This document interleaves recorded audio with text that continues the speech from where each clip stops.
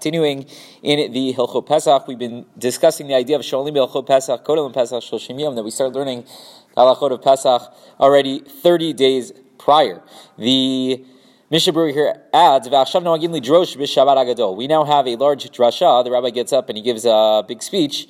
Already Shabbat Hagadol, which is the Shabbos leading up to Pesach. He adds here, "Ksheina erev Pesach chalbo, daz tzarich lachtim Shabbat Hakodem." Unless erev Pesach falls out on Shabbat Hagadol, then we would bump the Shabbat Hagadol drasha to the week prior. Okay, whatever it is, but we make sure that we have a big drasha. With Shabbat Shuvah, we also have a big drasha, Shabbos Shuvah, which is the Shabbos right before Yom Kippur. Vayikar la'orot la'am darchei Hashem v'la'amid ha'maaseh asher yasun. The key is to teach the people what it is that they're supposed to do. Dehainu, what does that include? Dinei Hagalah, how to kasher our kelim for Pesach, biur chametz, making sure that we properly dispose of chametz, afiyat matzah, baking the matzah, ushar hilchot Pesach, and all of the other hilchot Pesach which are relevant. Mechim Shabbat Shuvah lidrosh lefnehem hilchot Yom Kippurim v'Chag HaSukkot levad ma shedaresh minyan haTshuvah. And then erev, Shabbat Shuvah. So the rabbi is supposed to speak about tshuva, obviously, but also the halachot of Yom Kippur, right? So what if a person needs to eat? What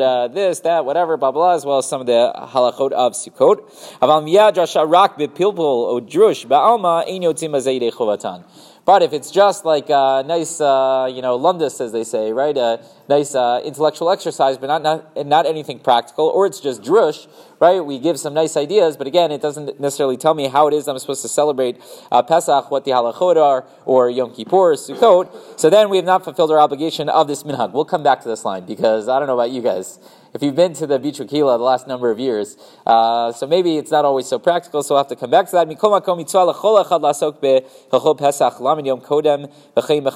And he says that while we certainly do have the rabbi get up and make a nice fancy speech, and it's practical in nature and helps us figure out what it is we're supposed to do, each and every person has an individual obligation to make sure that they personally are prepared. They know the halachot. Right, you don't want to outsource everything to your rabbi. That's not going to end up well for you. So you have a personal requirement already 30 days beforehand, as well as on the holiday itself, which we mentioned last night. Aside from the 30 days prior, on the actual holiday itself, there is a requirement to do the learning. So yes, the rabbi will play a part in that. I hope to be a part of that. God willing, I'll be helpful. But each and every person has their own obligation to make sure that they are prepared, they are knowledgeable of the halachot they're going to need to know before the holiday itself, as well as learning about the holiday on the holiday itself. Rabbi Chanan